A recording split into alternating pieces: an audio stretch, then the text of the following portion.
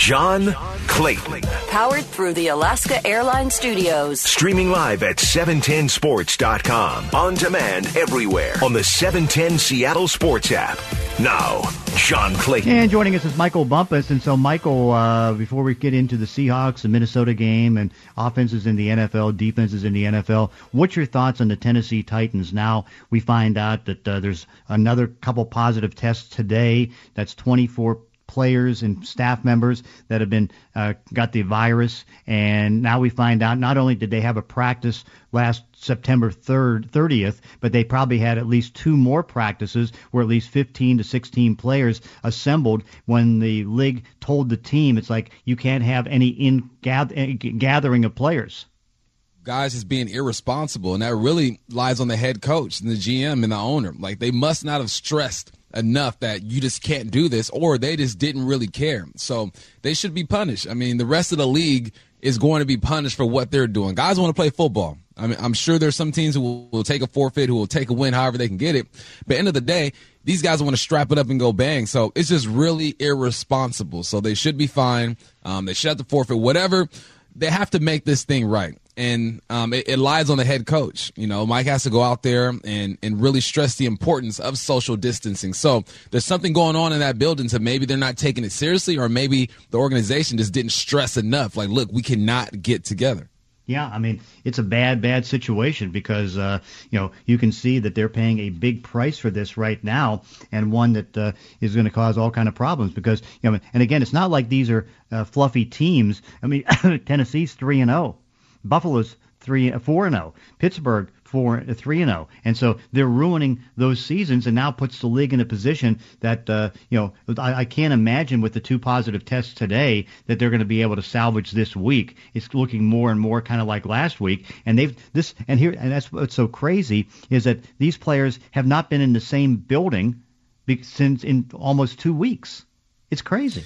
Yeah, I mean that's what makes this even more ridiculous. It's like, okay, we haven't been in the building, so that means you're just ignoring all protocol. I'm sure the NFL sent out a packet, a memo saying, look, the do's and the don'ts, this is what you have to do, make sure you enforce it. And those guys just skimmed through it. They didn't take notes. They didn't really break down or read what was going on. So it's just irresponsible. That's all. That's the only way you can explain this. Irresponsible and not taking this situation seriously. But now they are the example. Let's see what the NFL does. How harsh are you going to be on these guys? They got to be as harsh as they possibly can. Some think this could be a historic type of penalty, either against the players, the team, or whoever, and I think deservingly so because it is really bad. Well, of course, what's really good right now is that Seahawks made a couple moves yesterday that I thought were interesting. They got Jonathan Bullard, who comes over as a defensive end. He was a former third-round pick of the Chicago Bears, and he's in the ability to go ahead and, try to come in and play a little five technique. He played for Clint Hurdle when the Bears drafted him. So that could be an interesting fit. And then, of course, I think getting Damon Snacks Harrison is huge because he's huge. And I think that, as he gets in shape, he may have a chance to really help this team out as a run stopper. Yeah, I mean, and those are the additions that you expect these teams to make, or the Seahawks to make, right? Secondary, you feel like they're okay. You got Trey Flowers struggling a bit, but you feel like you're okay in the back end. It's all about getting after the quarterback at this point and getting snacks. I mean, Damon Harrison, 24 hits in his career, 11 sacks, 4 forced fumbles. Not a guy that is really going to sack the quarterback, but a guy who's going to collapse that pocket, and that's what you need. And this run defense has been great. They're top 3 in the NFL. He's going to help there. But the main thing is collapsing that pocket and allowing those edge rushers to really get after it. Benson Mayowa, John, is playing really good right now. He has a couple of sacks. He's getting pressure on the quarterback. He needs another guy to help. Poona Ford is playing okay, but he needs a break. So it's all about rotations on that defensive line. The more bodies you can throw in there, the more fresh these guys are going to be, and putting pressure on that offensive line and allowing the back end to work for you, allowing Diggs to work for you, allowing Shaq, who's playing at a high level right now, 2 picks in 2 games. So I wouldn't expect those numbers as far as the sack totals to jump up, John. I would just expect that pocket to get a little tighter for these quarterbacks. What did you see better about the defense in the game against the Miami Dolphins? John, it just felt right. I'm watching this film, and The main thing that concerned me about the second level and the third level was the crossing patterns. Because this team likes to play a zone. When you have receivers crossing through the zones, you have to communicate and you have to feel. The first few games, I didn't feel like the linebackers were communicating. I didn't feel like they felt it. I didn't feel like the safeties are really feeling what these guys were doing. Now, I watched them against the Miami Dolphins. I mean, it was beautiful, John. They're passing off crossing routes. They're reading combinations. Say what you want about Trey Flowers. He may be struggling. He seemed like he was at least in the right position most of the time. So it seemed like on the back end, there was a more understanding about each other's responsibilities and what the Miami Dolphins were trying to do. So that tells me that these coaches got on them. Look, we got to tighten up this coverage, and we have to communicate and anticipate route combinations. You can't guess all the time. Yeah, no doubt. And I think that I'm just stunned that Ryan Neal came out of nowhere and played such a good game. Ryan Neal, I'm a practice squad guy, John. So whenever a guy comes off the P squad and makes plays, I love it. And the thing about this dude is he's not out there trying to survive, John. He's flying downhill. He's making tackles. He set the tone in that Miami Dolphins game. KJ continued the tone, but Ryan set the tone, has a pick the third play of the game. The next series comes down and smacks Myles Gaskin. And I talked to Pete Carroll on Monday. He talked about how he didn't just have those two plays. His run fits were great. He was over the top. He was in the flats. He was doing exactly what he needs to do. The unfortunate part is once Jamal Adams gets healthy, that's his spot. Now, I think Ryan has done enough to at least stay on the 53. Yeah, no doubt. I think no question about it. And, of course, they have the flexibility now with the two defensive linemen. Bullard's on the 53-man. And, of course, they can put Snacks Harrison up a couple weeks and, put him up if necessary and pull him back on the practice squad. So they got flexibility. How do you they had 26 injured players. There was about 8 that didn't practice. We already know 3 or 4 that won't be able to play Sunday. They had 11 guys limited, and most of those guys should be back. What do you think about the injury situation and how they're surviving? I mean, everyone's in the same boat. You look at the 49ers, they probably gotten it the worst, and they're in the division. So I would be concerned if it was, okay, the Hawks are the only ones dealing with this. But across the league, that's what's happening. And it's a combination of things. It's not being able to practice the way you wanted to. No OTAs, no preseason. So we're getting into the 5th game of the year. Really, this should be the first game of the season. A lot of these veterans should have gotten 10 reps that first week, 10 reps the second week. It's all about, they call it a ramp-up period. Ramping up period is really OTAs and training camp and preseason. It's kind of like you're rushing the season, but everyone's in the same situation. So all I've heard out of the Seahawks camp, though, and over the years is that this training staff does a great job of getting guys back on the field. Chris Carson, for example. John, I didn't think he was going to play the following week after that ridiculous play by Dallas rolling up on his leg. But this medical staff does a great job of getting these guys ready. So this is football. Injuries are going to happen regardless. We're just seeing it at a higher rate because of the circumstances. Yeah, no doubt. And that's now going to be the challenge of trying to put this all back together and trying to get that going. What type of game and what type of game plan do you think that Russell Wilson and Brian Schottenheimer are going to have going against the Minnesota Vikings? I think they're going to get after these cornerbacks. They got 2 rookie cornerbacks out there, and they're going up against 2 of the hottest receivers in the league right now, in DK and Tyler Lockett. So I expect it to be business as usual. I think they're going to take their shots. I think they're going to work on their play action and crossing patterns. That's what the Hawks have had most of their successes when they have guys running across the field, filling the zone. So I expect them to attack it the way they normally would. Now, the Vikings, if they're smart, they're going to try to force the Seahawks to run the football. And that's crazy for me to say, John, that teams are really going to try to force Seahawks to run the football because we know the history of this organization when it comes to running the football. If they are to do that, I think they'll be fine. That's the good thing about this offense right now. You come out throwing the rock. Everyone's expecting you to try to get it to DK and get it to Lockett. Don't forget Chris Carson, man. 2 seasons over 1,000 yards. This guy can get it done. Last week was really his breaking out party this year. 16 carries, 80 yards, 20 yards receiving as well. Any type of game the Vikings want to make this, the Hawks can do it. But initially, I expect them to keep the good times rolling. Take your shots at DK. Work Lockett across the middle of the field. Get Demo into the game. And now the tight ends are starting to really make an impact on this game. Last week was the first time since week 1 that I felt like tight ends really got involved. Greg Olsen had 5 catches. So slowly but surely, Schottenheimer is opening up this playbook. Whatever type of game the Vikings want to make it, the Hawks be ready to go. But I expect them to try to get them to run the ball. Yeah, no doubt. It should be fun to watch. Sunday Night Football, and of course, then they go into a bye week. They can go bye week 5-0. Boy, they're in great shape. Michael Bumpus, always great shape and great to talk to you. All right, John, have a good one. Okay, of course, you can listen to the show on the 710 Sports app. It's powered by the Dubin Law Group. Coming up next, we're going to get out the report card, get some grades going. John Clayton Show, 710 ESPN Seattle. It's time for the report card with the professor. The report card, we get to look at the good, the bad, the ugly, the smart, the stupid, what people say, what people do. We take the stories, we take the anecdotes, we take social media comments and voices and attach grades to it. Curtis Rogers here every day to give us the report card. Well, John, let's get started in Major League Baseball, the Division Series going on. Well, right now, we've got Atlanta, Miami playing the early game today with a late game last night, Padres and Dodgers from Arlington, and things got pretty chippy between the two sides. It all started with a Manny Machado home run off of Clayton Kershaw earlier in the game to make it a 4-2 ball game. Dodgers were leading the Padres at the time. Here's that home run. Looking in and dealing. And he golfs down that changeup in the left field. He's got a shot. Rushed. Deep left field. Ball going. Ball gone for Manny Machado. You could hear Machado kind of yell something there after hitting the home run in that call.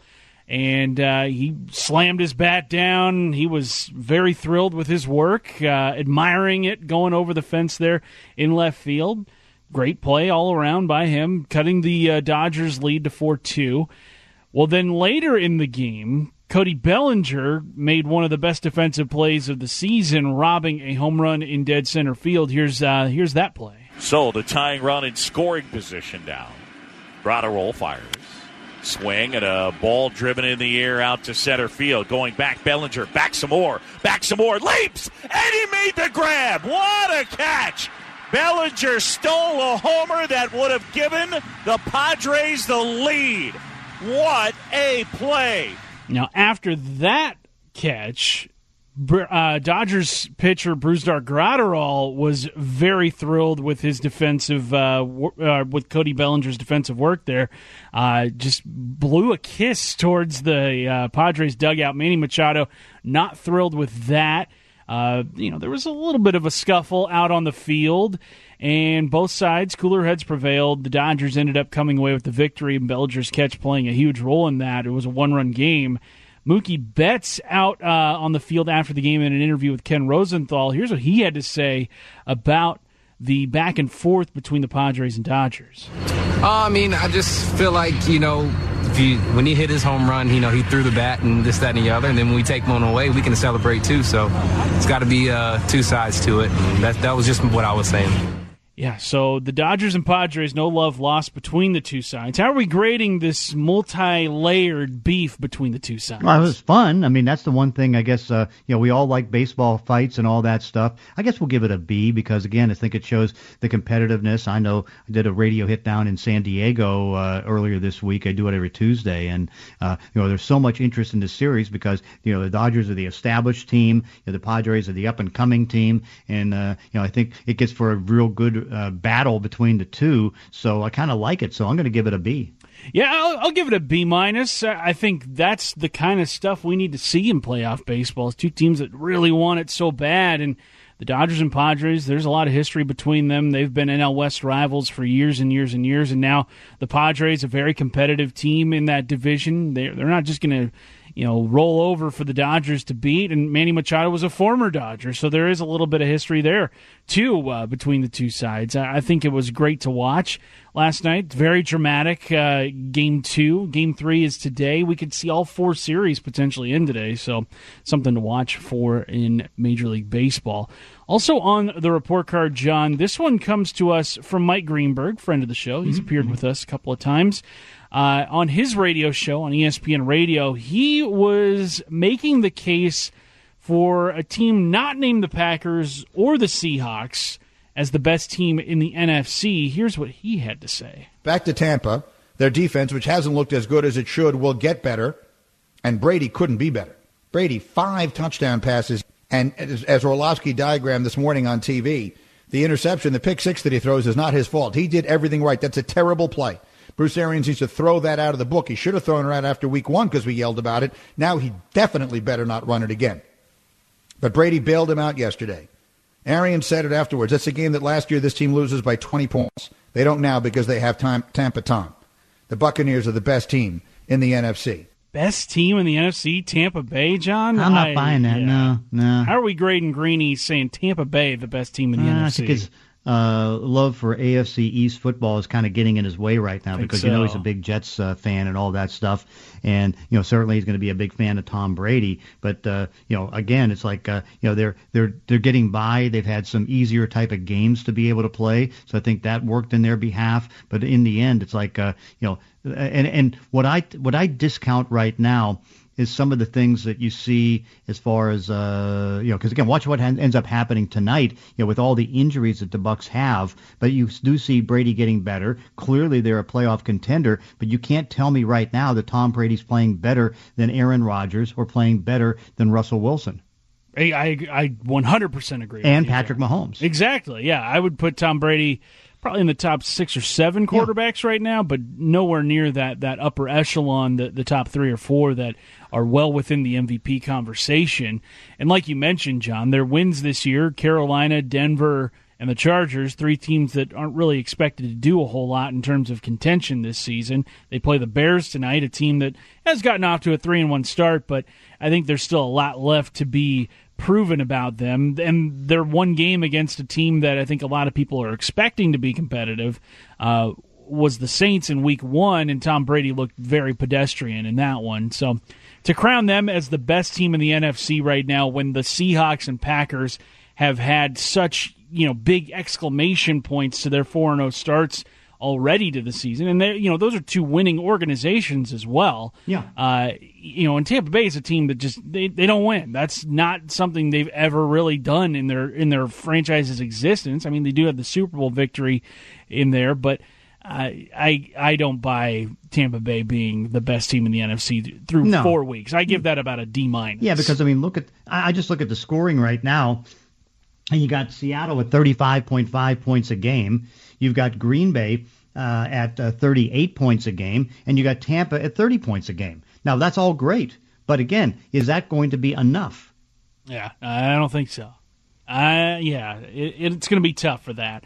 Also, John, let's wrap it up on the report card with this very strange story coming to us from the Ontario Hockey League, which is one of the bigger feeder systems to the NHL in terms of youth talent. It's a league for 16 through 20-year-olds. And they had their season canceled last year because of COVID. It's the same level that the Seattle Thunderbirds play in. They play in the Western Hockey League, but it's the same level. Everett Silvertips as well. The the Ontario Minister of Heritage, Sport, Tourism, and Culture, Lisa MacLeod, said that if the Ontario Hockey League wants to play their 2020-2021 season, they need to eliminate body checking and physical contact if it wants to hold a safe season during the pandemic. Now, John, you've watched hockey. You grew up in Pittsburgh. You know what the Penguins games are like. Could you imagine a hockey game at any level without body checking or physical contact? No, what I mean, and who is this person again? It's the province of Ontario, sort of their sports czar, basically. Yeah, she's clueless, absolutely clueless. It's like, you're going to take what's part of this game and do it, and for what reason? Are you doing it for COVID purposes? What are you going to do? Tell the National Football League not to hit anybody? I mean, that's ridiculous. I mean, it's like, she gets an F- for the most ridiculous thing that you can do. Hey, I don't know what's going on in Canada, but it's like they're chasing away sports. I mean, they wouldn't give money to the CFL to kind of keep them in existence, and so now their future is uncertain. They didn't want the Toronto Blue Jays to be able to play, and so they kicked them out of the country. And now you want the Ontario Hockey League to remove what is a big part of the game, body checking and physical contact. I think she's the one that should get kicked out. Yeah, I don't understand where that would come from. Yeah. Like, the NHL just proved you can have hockey as we know it and as we expect it and as we have watched it for years and years and years in this pandemic. You can do it. It can be played at its normal pace. Obviously, the OHL doesn't have the kind of resources the NHL does, but if you can get daily testing going and keep these kids safe, I say play hockey the way it's meant to be played, with body checking and physical contact. Yeah, exactly. I would have to give this an F as well. That is it for today's report. Hey, be sure to check out the Professor's Notes at 710sports.com. Professor's Notes are brought to you by Infinity of Tacoma at Fife. Coming up next, we're going to go on the Vizzy Hard Seltzer text line. That line, of course, on the Vizzy Hard Seltzer text line is 710-710. Text us. It's the John Clayton Show, 710 ESPN Seattle. It's John Clayton. Powered through the Alaska Airlines studio. 2 hours every day, 10 to noon. Streaming live at 710sports.com. On demand on the 710 Seattle Sports app. It is time to go on a Vizzy Hard Seltzer text line, taking your text questions at 710-710. So, Curtis, what do we have? John, this is an interesting fact raised by the 907. They say 5 quarterbacks from the 2012 draft class are starting this week.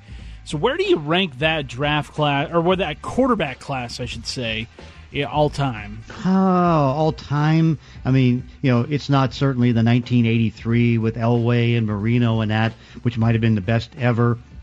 Certainly it's not 204 where you have Phillip Rivers, Eli Manning, Ben Roethlisberger. And, I think that you may be looking at somewhere in the top maybe 8 or 9 because, you have to include Andrew Luck, who's no longer in the league, Nick Foles, Kirk Cousins, and, certainly Russell Wilson. But, what you look at is, okay, to get the top class, how many potential Hall of Famers are going to be in that? And, of course, I don't know if Andrew Luck can make it now. He certainly had the Hall of Fame ability, but his career he shortened it himself. Russell should be able to make it, but I'd say probably 7 or 8. Okay. This one, we got a couple of them, 425-509. They want to know, what do you think of Quentin Dunbar's status this week? I think he's going to probably play because I think that they're being extra cautious with him. They had him go through the walkthrough yesterday. They didn't have him practice. My guess, if he practices today, he'll probably play on Sunday.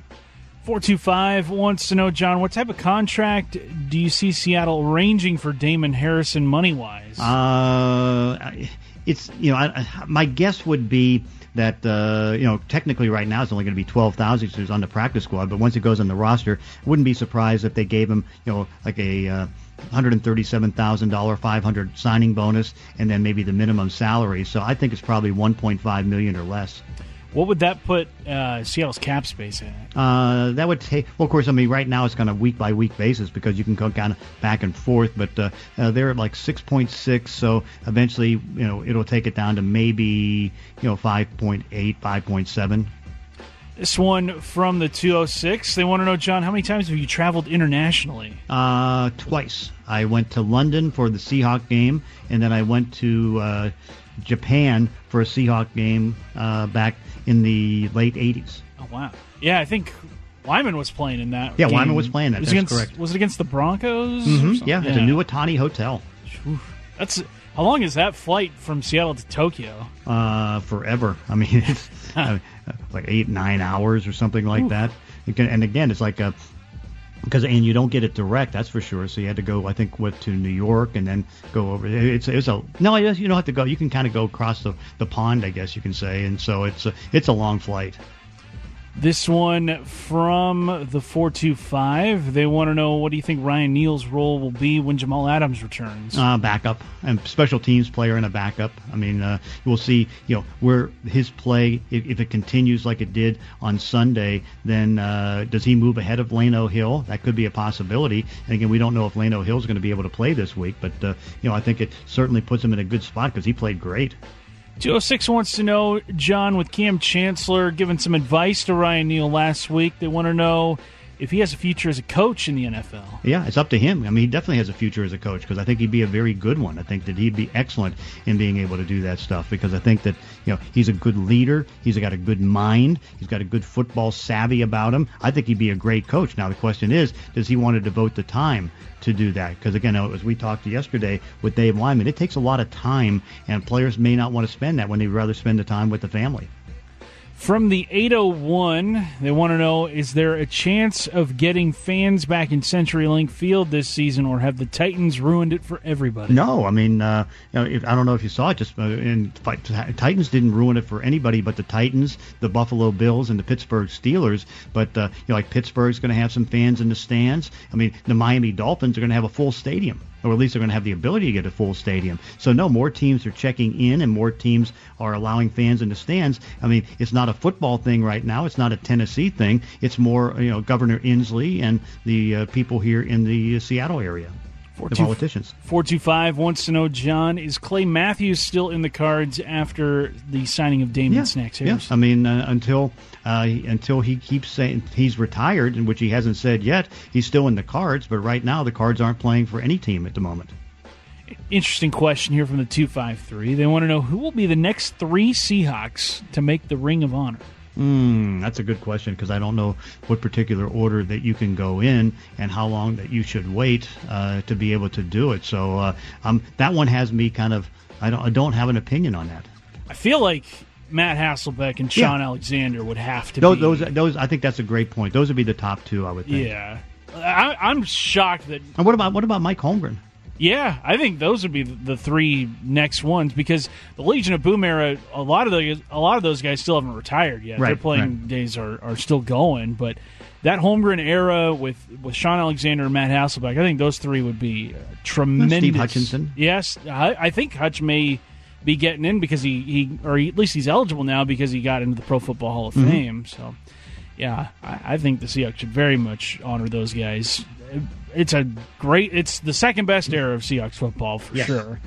From this one comes to us from, let's go with the 253. They want to know, John, if LeBron gets his 4th ring tomorrow night, where do you rank him all time in terms of NBA players? Probably number 2. I mean, I guess it's going to be an interesting generational divide because somebody who watched Michael his entire career, I'm going to side with Michael, and I think everybody who didn't see Michael's career, they're going to side with LeBron. But I'd say number 2.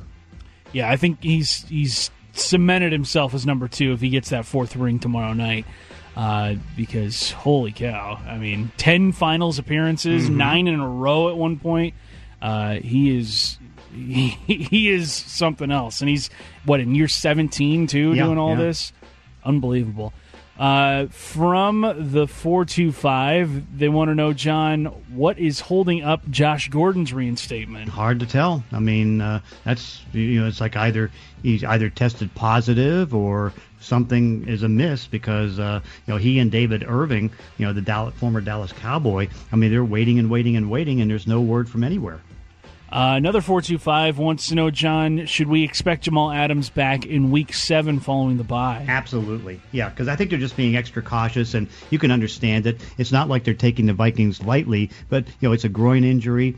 They don't want to risk it for being worse and all those different things, and so no, I think it's just a matter of time, and of course, giving him that extra week to get healed, I think he should be fine. And also remember, they start to play some division games then. 253 wants to know, John, do you think J.J. Watt would ever want to trade from Houston to get a ring?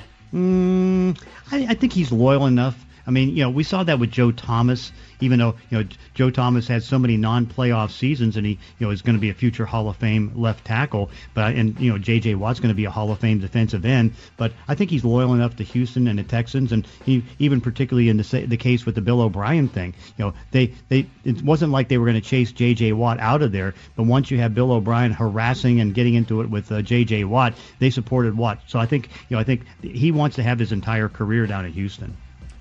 Well, and I mean, they've got a quarterback that I think could win you a Super Bowl in Deshaun Watson. Oh, yeah. So, I mean, they're not as far off as their 0-4 record would indicate. You just got to get a good coach in there and shape things up. And a better general manager. Yeah.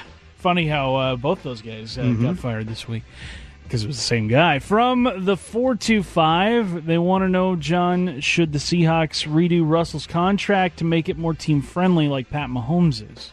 No. I mean, keep it as it is. I mean, at some point, maybe a couple years down the line, they may have to, go get some cap room from him. But it's like, and again, I can guarantee you he's not going to do a deal like Patrick Mahomes, his agent won't, Mark Rodgers, because, it was delayed. Like, for example, Mahomes doesn't even get a raise in the first 2 years of the contract, and it's spread out to 12 years. And, it goes maybe from $40 million to $50 million after about the fifth year. But no, because I think he is very satisfied in getting, 4-year type of deals. That is going to do it for text questions. Okay, on the Vizzy Hard Seltzer text line, now we come back and get our daily dose of the Gros with Dave Crosby. John Clayton Show, 710 ESPN Seattle. John Clayton. Powered through the Alaska Airlines Studios. On demand with the 710 Seattle Sports app. And it's time for our daily dose of the Gros with Dave Crosby. And so the trouble continues down in Tennessee after a couple of days where there was no positive test, 2 more positive tests today. That's now 24. And now we find out not just last September 30th that 15 players plus assembled to have a workout. Now there was at least 2 other workouts in another place. And so this team was told to separate, and they didn't. What do you think the punishment should be? It's a good question. I mean, they want to make a statement, and you know, draft picks is one thing. I mean, forfeits is another thing. I imagine everything's on the table because you got to send the strongest message you possibly can that this can't happen, but it has. Mm-hmm. No, it's a bad situation because I mean, look how it's jeopardizing everything. Now, what you have to, I know. Yeah, it's just awful. Yeah, I mean, if this happens to any other team, you know, the NFL is going to be in big trouble. We've talked about they don't have the flexibility, so they've got to crack down hard. I would imagine the forfeit's going to be in the cards, draft picks, fines. I mean, all things that truly impact the teams. Because I mean, a couple $100,000 fine is the water off a duck's back for an NFL team. But draft picks, cost you games, things like that.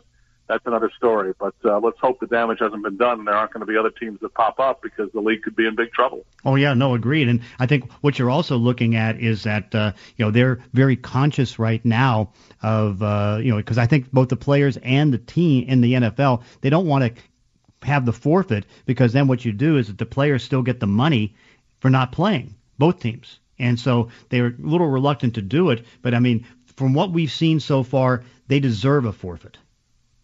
Well, and it punishes the team. I mean, it doesn't punish the rest of the league. If the players get paid, it punishes the team that made the mistake. So, I would expect swift action, but it's still an evolving story, of course. So, I mean, they've got to wait till all the results are in. But the NFL's got to work fast. It's Thursday already, so I'm very curious to see what they wind up doing. But I imagine it'll be very heavy-handed. Oh, yeah, and it has to be because they've got to make sure that they get this taken care of because it's a very bad blight on the league. And what it does, particularly if it goes the way that probably Tennessee wants it, they get to play Pittsburgh in a couple weeks. And of course, I mean, right now, if they had to play this week, which I'm sure they're not going to play now, they're going to be down 10 or 11 players with no ability to bring anybody in to replace. And so, because you're down to like 46 active players right now with all the guys that are on the COVID list. And then in the meantime, I mean, Pittsburgh, they now have to go 13 consecutive weeks without a bye because they had to take the bye last week. And then you got Buffalo. Buffalo has Kansas City coming up on Thursday. And, they were thinking maybe you move the game to Saturday, possibly Sunday, do it like that and still get this game in. But there's no way they're going to get this game in because the facility's not even going to be open at the earliest until Saturday. It's a mess, John. Mm-hmm. It's a it really is. mess, and we'll see how they handle it. Their challenges now, and I saw there was another Patriot positive test too. So I imagine there's a lot of very nervous people in the NFL league offices these days. Yeah, there has to be. But also, you can see, that as long as you have a good protocol, which obviously the Titans did not, then it should work out. Should. You're right. I mean, it's got to be on them for not following the way they were supposed to follow it. It's troubling for those who, because no one wants to see the NFL season threatened. And as we pointed out, that the NFL is not operating in the secure bubble. It's more of a loose one. The secure bubble is the one thing that's been shown to work. Baseball had their issues with it, and we pointed out they were able to play a bunch of doubleheaders and kind of make it up, but that's not an option for football. So they may have to clamp down on everyone for this because, they can't they can't just assume that other teams will do the right thing, even though other teams have been doing the right thing. Yeah, that's why they have to do a substantial penalty against this team. Because, again, was it the players that did it or the coaches and them allow it? Because, they notified the team. Doesn't matter. It doesn't matter. John. Yeah. I mean, that doesn't make any difference who did it or who's to blame. That's to be figured out internally. The problem is with the franchise, and they're all going to have to pay for it, period. Mm-hmm. No, it's a bad one, and I still think the Patriots are going to be okay because I know that Stephon Gilmore did it. Now, did they get another positive test other than Gilmore? I know they got one earlier in the week with a practice squad defensive tackle. It seems to be. I'm looking for it right now. I thought I saw an item that said that it's it's constantly evolving. It's crazy, man. It is. I mean, and that's the thing that's so strange because, if you don't keep up on every minute, you fall behind. I know it's happened to me a couple times because, what I didn't realize is that late last week, early this week, they changed all the rules for guys coming off the COVID's list. Like, for example, in the case, and this involved Cam Newton, and this is just a recent decision. It's like, okay, if you are asymptomatic, you can come back after 5 days if you have the 2 negative tests. If you are symptomatic, the earliest you can come back is 10 days. Well, that wasn't there before, but it's there right now. And then, they have the rule change as far as what the protocols are for bringing in players. And that's why it was smart for Seattle to make the moves that they did, to get Snacks Harrison and get him on the practice squad, to get Jonathan Bullard, because now you're only allowed to bring in 5 players per week. And now the protocol is almost going to take it to 6 days before you can get them in the building. Yeah, so baseball's got a chance to take advantage of it, John. They've got a day with 4 elimination games today, so they got a chance to get some good publicity while the NFL's getting some bad publicity. Yeah. Did you like the chippiness of the Dodger-Padre game last night? Oh yeah, absolutely. I like it. I like it between the Rays and the Yankees too. I like it between the Athletics and the Astros as well. I mean, the one game that's going on right now between the Braves and the Marlins, there's not that kind of history because the Marlins have come from nowhere. But no, I like it a lot. It's what makes the game exciting. I like Manny Machado apologizing to no one, although the Padres are back is certainly against the wall. They need a win to stay alive, and the Dodgers are looking ominous. The A's scored a bunch of runs yesterday on the Astros. They made that series look very interesting, even though the Astros are just a game away. And the Rays are got the Yankees on the ropes, and the Yankees are going through a lot of controversy about the decisions they made to go with an opener yesterday. That has been widely criticized. So, baseball's got a lot of drama and a lot of good stuff going on today on a day where the NFL is dealing with some other stuff. Yeah, but of course the NFL will be dealing tonight in a standpoint. They got a pretty decent one Tom with Brady going. Yeah, Tampa Bay and Tom Brady going against, believe it or not, Nick Foles, the quarterback who beat him in a Super Bowl game. And Chicago, who has changed their quarterbacks, but are 3-1. I mean, are playing very well, and this is a sexy matchup, and Brady, after that first game struggles, has looked very, very good since then, as Tampa has looked very solid since then, and they were expected to be good. And, talked about it before, about this being the year for the city of Tampa, the Lightning winning the Stanley Cup, the Rays taking out the Yankees, and, the Brady-led Bucks looking to go to 4-1 and take command of their division. So it's going to be a good one tonight. I'm interested to see how Nick Foles fares. He's trying to think of a guy to compare him to in the past. I mean, way back, Earl Morrall was a guy who. Yeah, I'd compare him to like Earl Morrall. Remember that for the Dolphins? Yeah, sure. On 2 different occasions, Morrall replaced Johnny Unitas and had a great year with the Colts the year they lost to the Jets, and then he did the same thing in Miami for Bob Greasy and replaced him and had a great year there too. But you got to go back that far to find a backup quarterback who's had such great success as a starter. Exactly. And let's see, what about Doug Williams? He might be a consideration with Washington. Yeah, there's some other guys that fit in there too, and Nick Foles is in very good company with those players. No doubt. And of course, we're in good company with you each day with our daily dose of the Graz. Dave, I don't even have to bring this up because I know you're going to have a great day with all the baseball and tonight's football. You know it, John. We'll talk again tomorrow, buddy. That sounds good. And of course, we'll be back tomorrow at 10. It's the John Clayton Show, 710 ESPN Seattle.